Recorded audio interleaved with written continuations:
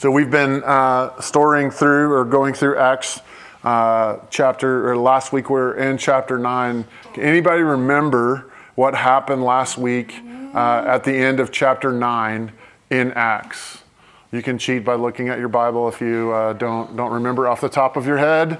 Anybody remember, though, what was happening there? Story of two people, and I'll just give you this. Peter was involved. Tabitha, okay, also named Dorcas, right? That was another way to say her name. She was brought back to life. She was brought back to life. What else?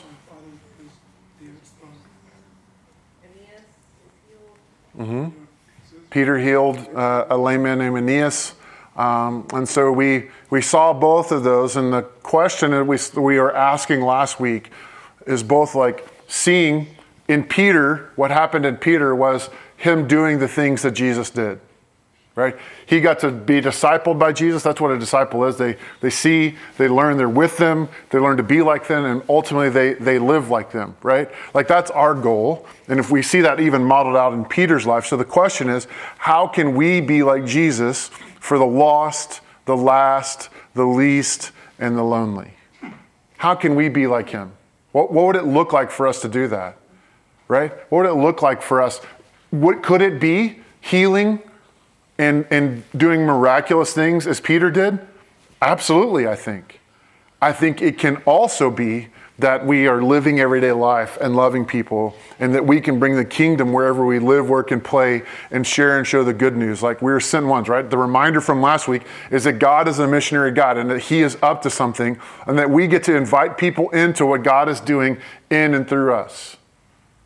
Right? That God sent Peter into those. God sent people into the world. God sent his son into the world to save us. And now he sent us as a people like him, right? Again, we're following that same imagery to be like him and make more disciples like him. So that's true even to today. He's still on mission. And we see that again and again. And this highlights God's timing in mission. That's what we're going to look at today, is that God is on mission, but then God has his own timing in mission, right? We might call that his providence. God's providence. A way to describe that would be God's plan and interaction with his creation. His ability to interact with us, like his ability to say, I'm going to come in and interact with you, and when that happens, like he chooses that. We don't get to choose that, right? He's the one that has providence and oversees all of that. Providence is God's ability or God's activity through history in providing for the needs of human beings, especially those who follow him in faith. Providence occurs because God cares about the universe and everything in it. All through the centuries of human existence, there have been those who took great comfort in the fact of God's providence. God's in charge over everything. God's timing is perfect in everything. And sometimes it doesn't make sense to us. Often, you can even read the biblical story and think like, wait, God, this is the time you ought to show up, right?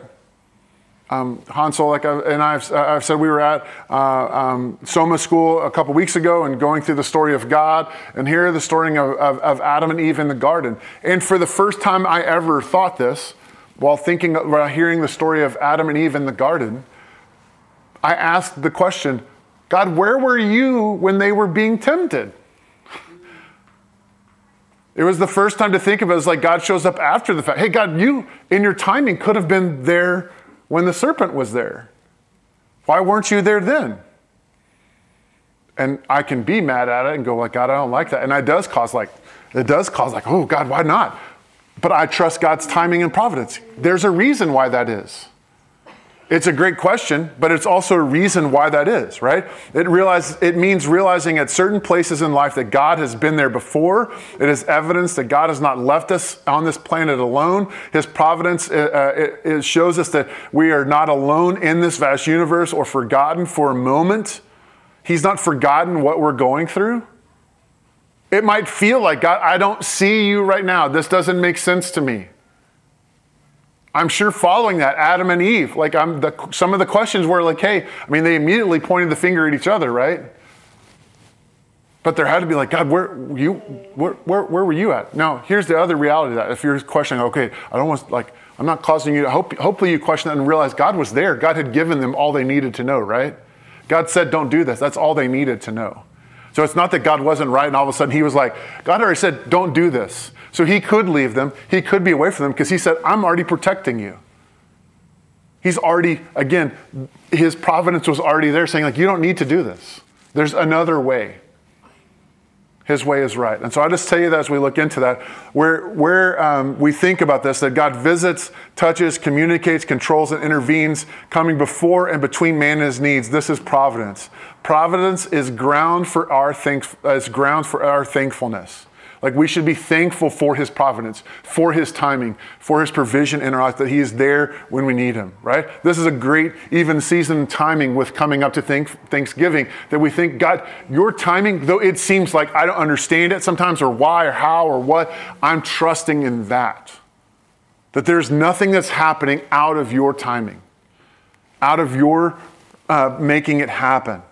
All right, so this is what I want us to do real quick. This will cause a little interaction between us. Where have we seen God's providence or timing in the story of God? Sada, I think we have the slide for the 6 acts of the story. Stand there. Creation, rebellion, promise, redemption, the church, and restoration. If you were to think back, we'll start in creation. Where do we see God's providence or timing in the story of God? I'm not going to answer these for you, so you're going to have to think about it. Where do we see God's timing in creation? His hand in creation. Where do we see that? Huh?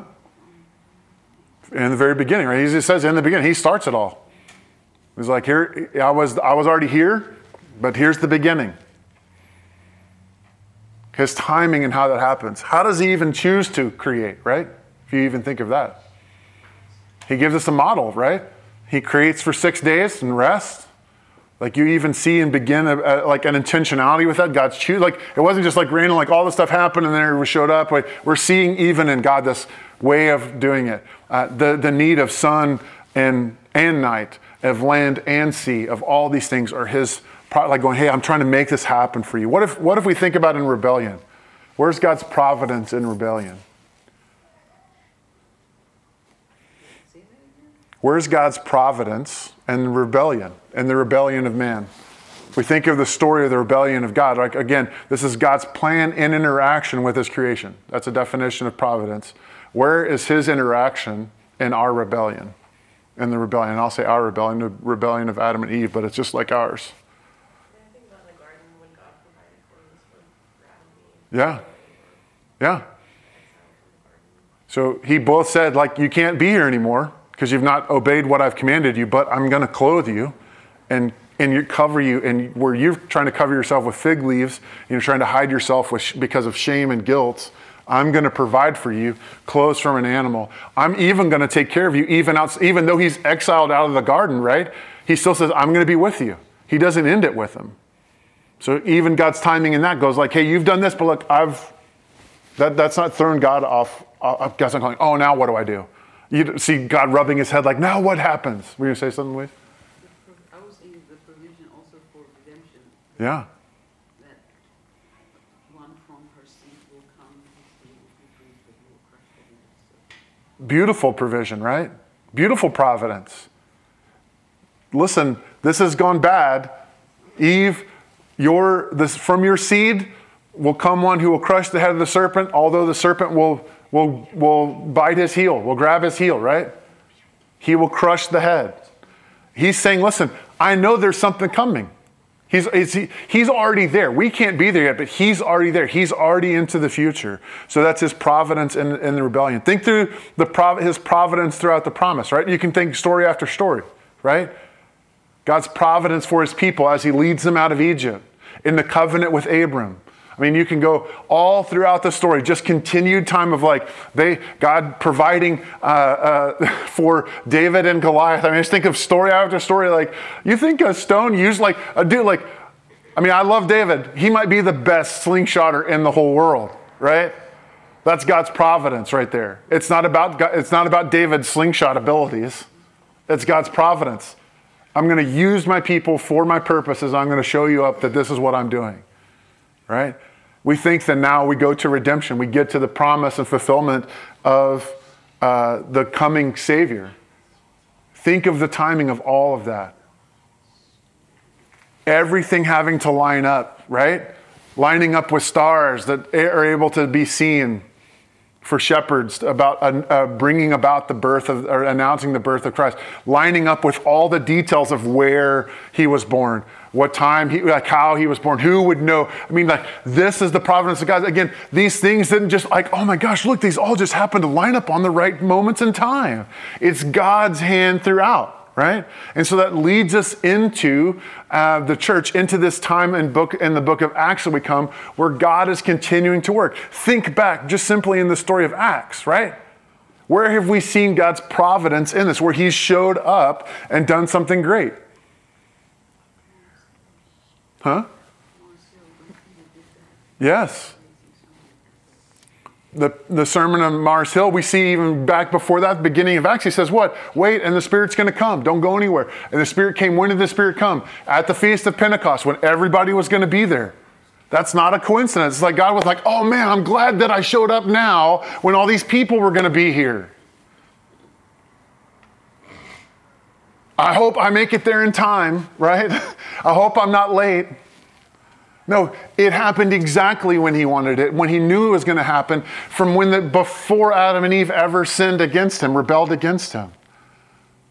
Like, God is that in tune with it. When the church needed servants who would be Greek speaking and widow sensitive people, what did God do? He found some of them in Acts chapter 6, right? When the Samaritans were ready for the gospel, what did God do? We saw this in Acts chapter 8 not that long ago. God sent Philip, right? When a eunuch needed someone to explain Isaiah's words to him, while he's in his chariot headed back to Ethiopia, what happens? There's Philip. And when he doesn't need him anymore, God's so cool, he just sends Philip to some other place. And in the blink of an eye, I don't even know how that happens. It's like science fiction, right? That's what's going on here. God's like, I'm moving people for my purposes and nothing else can stop that. When the Gentile world needed a Jewish-trained, Greek-speaking, energy-abundant, organized, and skilled apostle, God prepared the Apostle Paul and sent him in Acts chapter 9. Like, all of what Saul went through in his life, God was using not to elevate Saul and say, Saul, you're an amazing person, but ultimately for his purposes, that man would die to himself as the Apostle Paul and say, all that thing that you look at and say is great, I count it as loss because knowing God is more important. What a great testimony in that. And as we saw last week, when Aeneas needed healing and when Tabitha needed resurrection, like the timing of that, right? Peter's in the other town just nearby and they're like, wait, Tabitha's died, let's go get him. He can do this. He just happened to be there when Aeneas can be healed. Like, these things are happening. God's providence is evident. It's not luck or coincidence. I don't believe God micromanages everything that happens on the planet Earth. I don't think he's up there like trying to do like up there with buttons everywhere, trying to push buttons all the time and hope he gets it right. That's called meticulous sovereignty. But I do believe that we perceive the hand of God's plan at times and in coordination of events. So when we see those things, like there is this way that God is both orchestrating it, and yet he's not also like, I don't see God as this being that's like literally trying to like control everything that's going on, but yet is in control of everything that's going on. It's this crazy picture, right? Again, God's taking the things where sin and the fall and broken things are happening, where humans are sinning and rebelling against his way. He's going, go, I got an answer for that. I've got something better than that. Yes, it's broken, it hurts, but I have a solution. We see this providential coordination in the two visions in the passage we look at today, right? One to Cornelius and one to Peter. The Spirit is at work over and over again. So I want us to look today at God's timing and provision in these two visions. So Luke chapter 10, we're going to look at verses 1 through 23. I'm going to go back to grab verse 43 out of chapter 9 just to start us off. So if you're reading along with me, it might not show up on the screen, but that's where I'm started. And it said, to finish off where we were last week, and he stayed in Joppa for many days with Simon, a tanner. Again, not to be confused, Simon Peter with another guy, Simon the tanner. We'll connect this dot back here in a little bit. Chapter 10. At Caesarea, there was a man named Cornelius, a centurion of what was known as the Italian cohort, a devout man who feared God with all his household, gave alms generously to people, and prayed continually to God. About the 9th hour of the day, he saw clearly in a vision an angel of God come in and say to him, "Cornelius." And he stared at him in terror and said, "What is it, Lord?" And he said to him, "Your prayers and your alms have ascended as a memorial before God, and now send men to Joppa and bring one Simon who is called Peter. He is lodging with one Simon, a tanner, whose house is by the sea." And when the angel who spoke to him had departed, he called 2 of his servants and a devout soldier from among those whom attended him. This devout soldier, this idea, this picture, just to give you clarity on that, a devout soldier was one who likely also believed in Jesus, who attended him, and having related everything to them, he sent them to Joppa. And then we move to chapter 10, verse 9. The next day, as they were on their journey approaching the city, Peter went up to on the house about the 6th hour to pray. And he became hungry and wanted something to eat. But while they were preparing it, he fell into a trance and saw the heavens opened up, something like a great sheet descending, being let down on its 4 corners upon the earth. And in it were all kinds of animals and reptiles and birds of the air. And there came a voice to him, "Rise, Peter, kill and eat." But Peter said, "By no means, Lord, I have never eaten anything that is common or unclean." And the voice came to him again a second time, What God has made clean, do not call common." This happened 3 times, and the thing was taken up at once to heaven.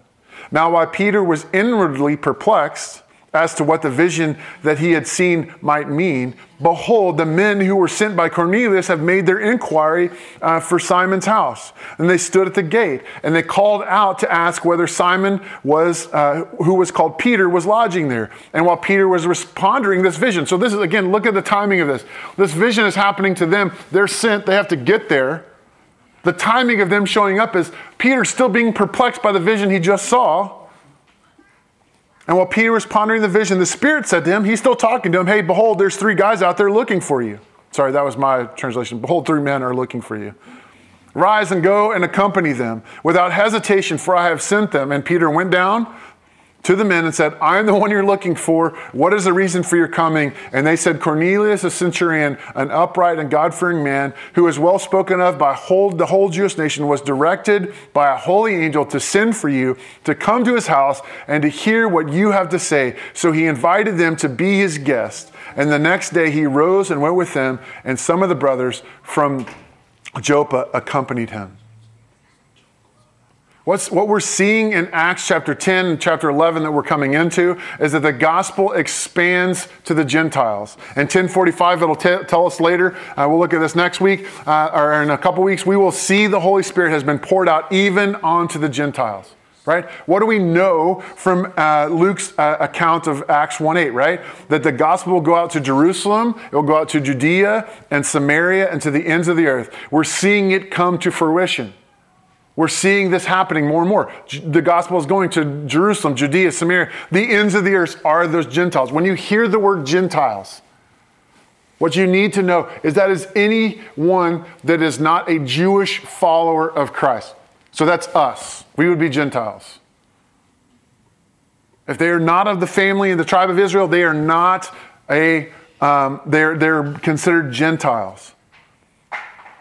And so Peter becomes the coordinated agent of spreading the gospel to Gentiles. We see this first in the Gentiles' vision. Let's go back and look at that vision for a second. It says God's providence. It's who he's choosing and when he's choosing it, right? It's not just any Gentile either, right? He is a Roman. He is the Roman Empire's he's in charge of Rome's ever increasing army, right? He was in a major port city of Caesarea that was built by Herod the Great, and he was the ruler of up to 100 soldiers.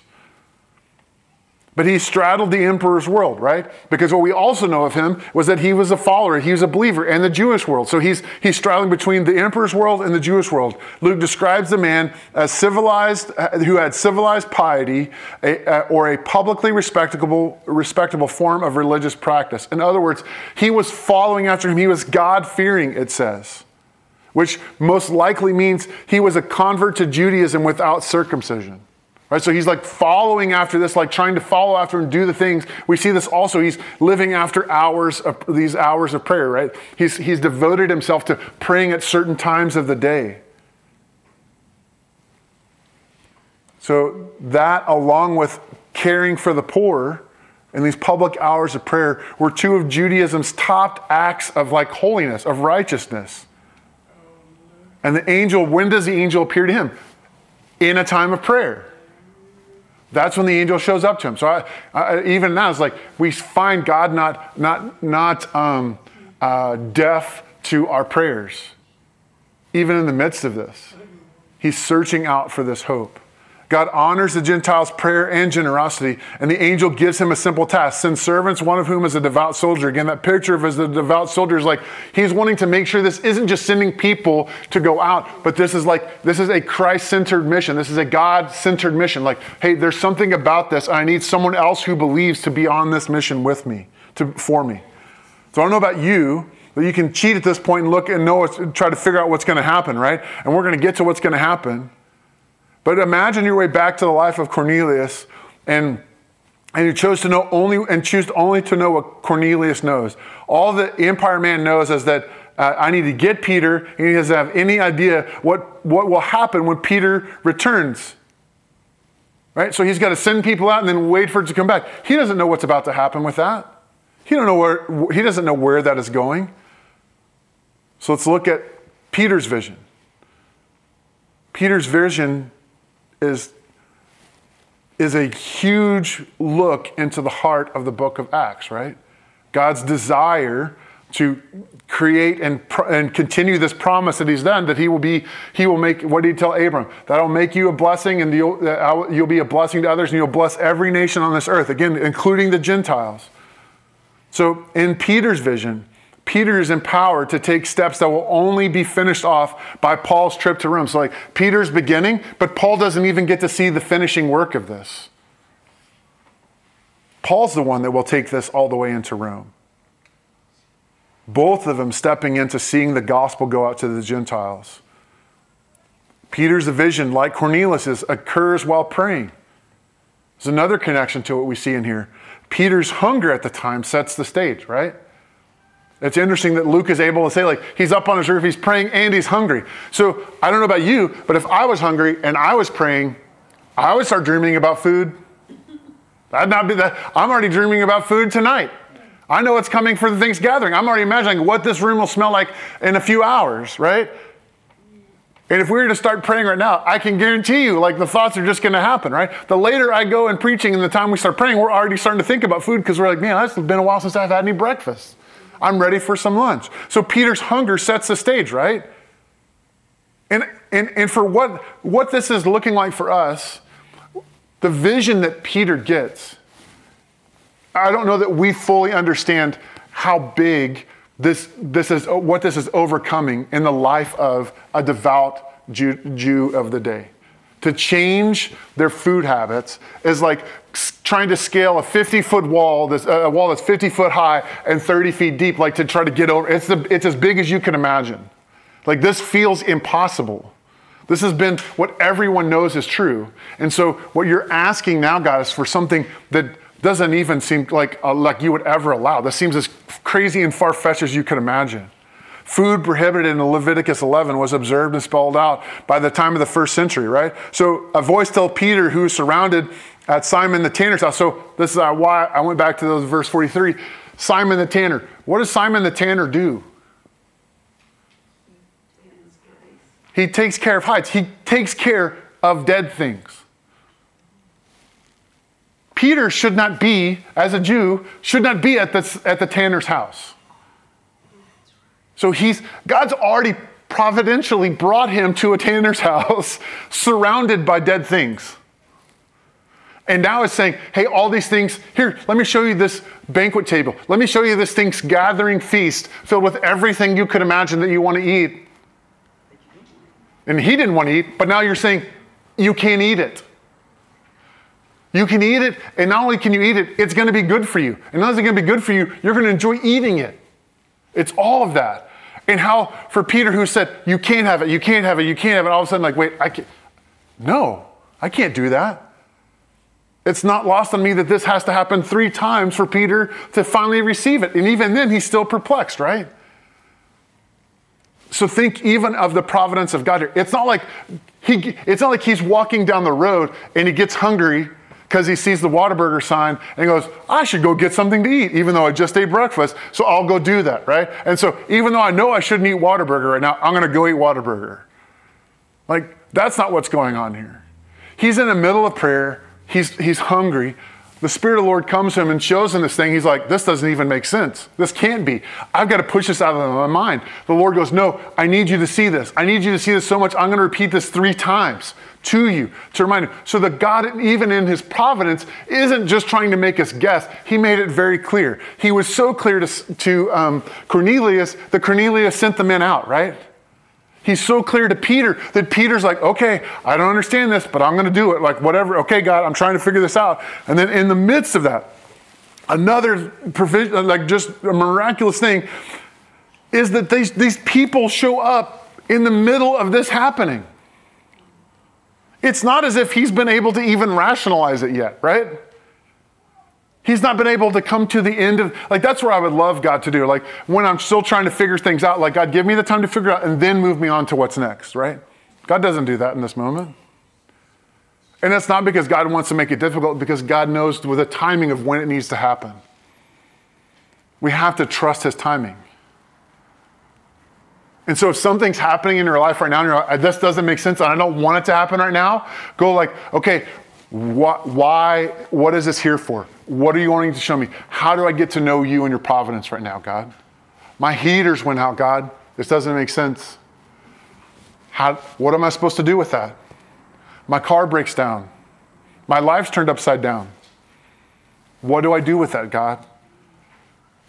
You're in control. I'm coming to you. What do we usually do, though?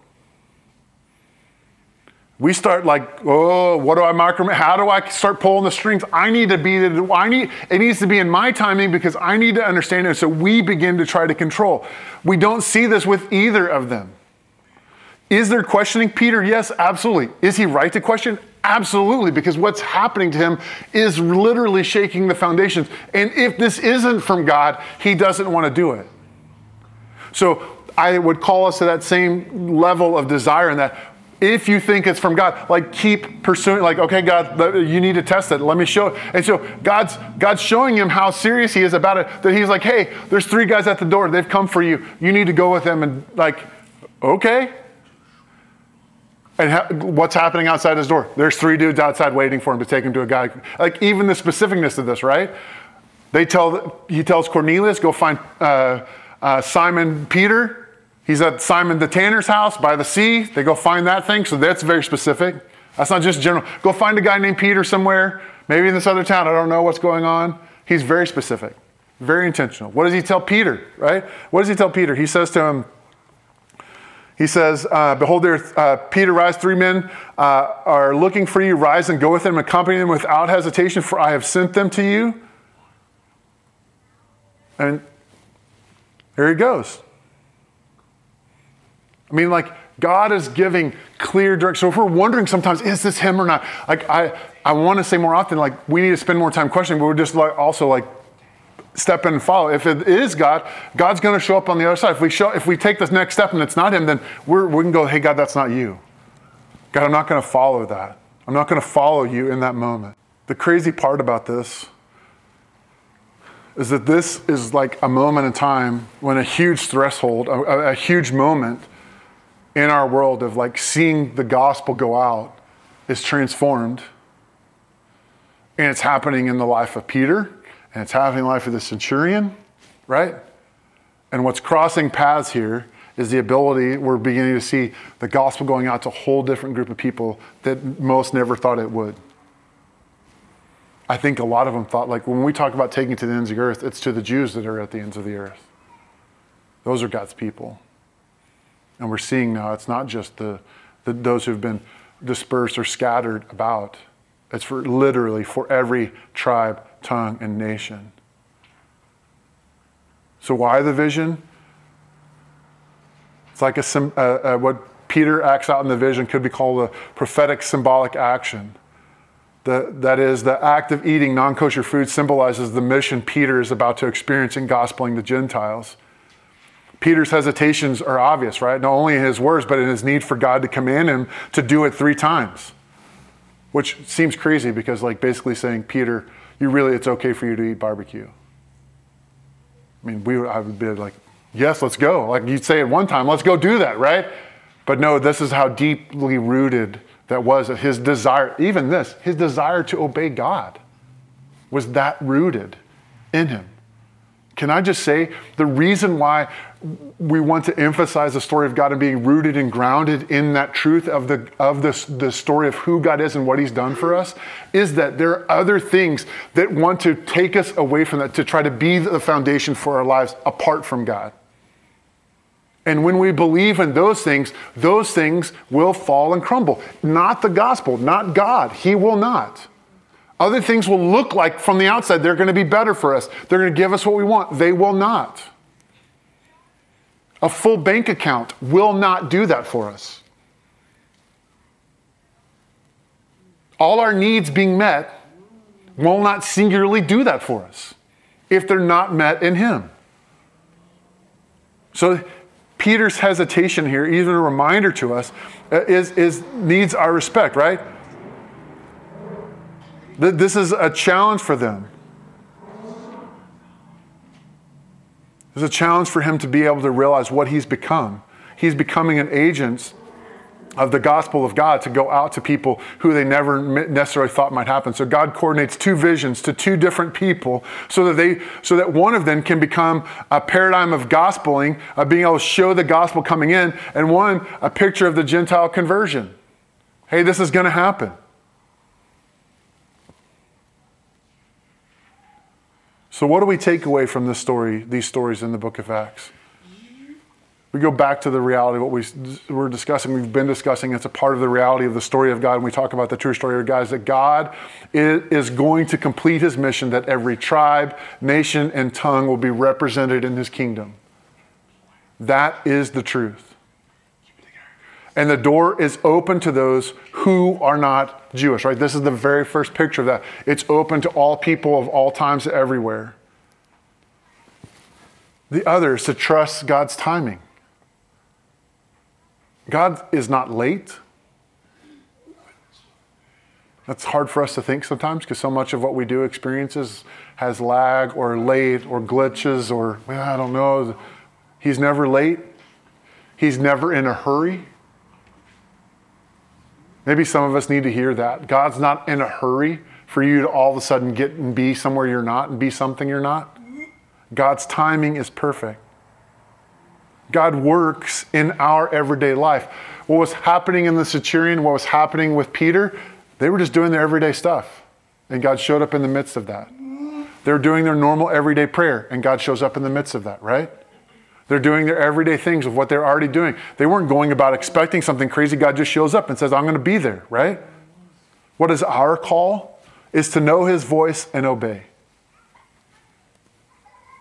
It's a real question for us. Can we distinguish the voice of God? Is that the voice of God, or is that my hunger talking right now? I've always wondered. Imagine Peter. I've always wondered what that would taste like. Looks kind of good. How do I distinguish? So if you don't know how to distinguish, I would encourage you to, the first thing, and this sounds crazy, but we must be still and listen, right? More often than not, I think through scripture and other places, it's not through a giant vision like Peter gets. It says that Peter's baking food and he gets in a trance. That's what it describes it as. Like he's in a trance as he's in this moment. It's what's going on here? That's where he's met. So for most of us, I don't want to get in a trance. I don't know what that's going to be like. But God meets him We must be still and know. It's not the first time that God spoke to Peter either, right? God's been at work in him. God's showing him, like, speak the gospel, speak the truth here, going here. So there's a part of it that's being still and listening, slowing down, listening for the still small voice of God. So often we have our lives filled with noise and clutter in our own hearts and minds. Like, we don't want to sit down and just be still and quiet, to be able to hear and listen. And the voice in our own hearts, from our own souls, is so heavy with all of our worries and anxiousness and burdens and anxieties that we have to be able to be still and listen. So the next part of this is to test it. How do I know?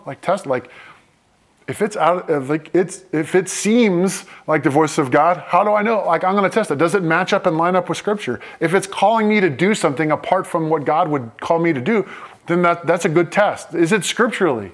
Does this line up with who God is? Does it line up and show me that? So I test it. I can ask others. This is what God is saying to me. This is what God's calling me to do. You'll see this later on, right? For Paul. Paul knows his mission is to go back to Rome, and everybody else tell him, don't do it. So we have to be careful even then, right? How do we know? I've got to go back to the first part. I got to be still and know the voice of God. And if everybody's telling me not, then there's that's a tension we got to walk in, right? Because we know a bunch of people that say in the name of God they're doing something that's not for God. That's also our easy cop-out, right? I prayed about it. Hear somebody say that. I prayed about it and I should do this crazy thing, getting hundreds of thousands of dollars of debt for something. What? You prayed about it? Oh, yeah, for sure. Absolutely. That's what God wanted me to do. Or is that just what I wanted to do, right? Because I spent a moment, I was quiet. Like, that's our easy cop-out to not let anybody come near us. I've prayed about it. So asking others, and is it in line with Scripture? So this morning, my call for us as we look at this word is to think through and recognize that God is providentially acting in our lives. He's brought us together in this time. He's brought people for this time and purpose. He's created us uniquely. Again, I go back to the beginning of that call to worship, the responsive reading. And so we are gathered here uniquely in all of history. We particular people in this singular time and place. And the call from that for us is accomplish your purposes among us, O God. Would you do that? That's the call for us. God, would you do that? Would you accomplish your purposes in us today, in your timing, in your will? You've put us where we are, in the family, in the neighborhood, in the city, in this time and place for your purposes. Would we be aware of that and be open and used as your vessels for however you might do that? For whatever interactions might happen. It's impossible for me to tell my story without seeing the providence and hand of God in it. It's impossible to tell the story of our church without seeing that. Impossible. I could not orchestrate it. Impossible. It is only explained by that. And that is in the case when we look back and go, okay, God, you're doing something. I want to continue to follow you wherever you lead us. So that's where, in the same place, God's called us, same thing, to the Gentiles, to the world around us that need to hear this good news. Will we be those same missionaries, trusting in this timing? And so today, if things are great and awesome, and you're looking around going, God, I love it. Thank you so much for this. Rest in his timing and provision that God's giving you this for this time, for a purpose. God, what is that for? Because what we typically do when things are good is go, oh, great, everything's great. I'm just going to keep going on my way and not really think and ask God, what do I need to be doing right now?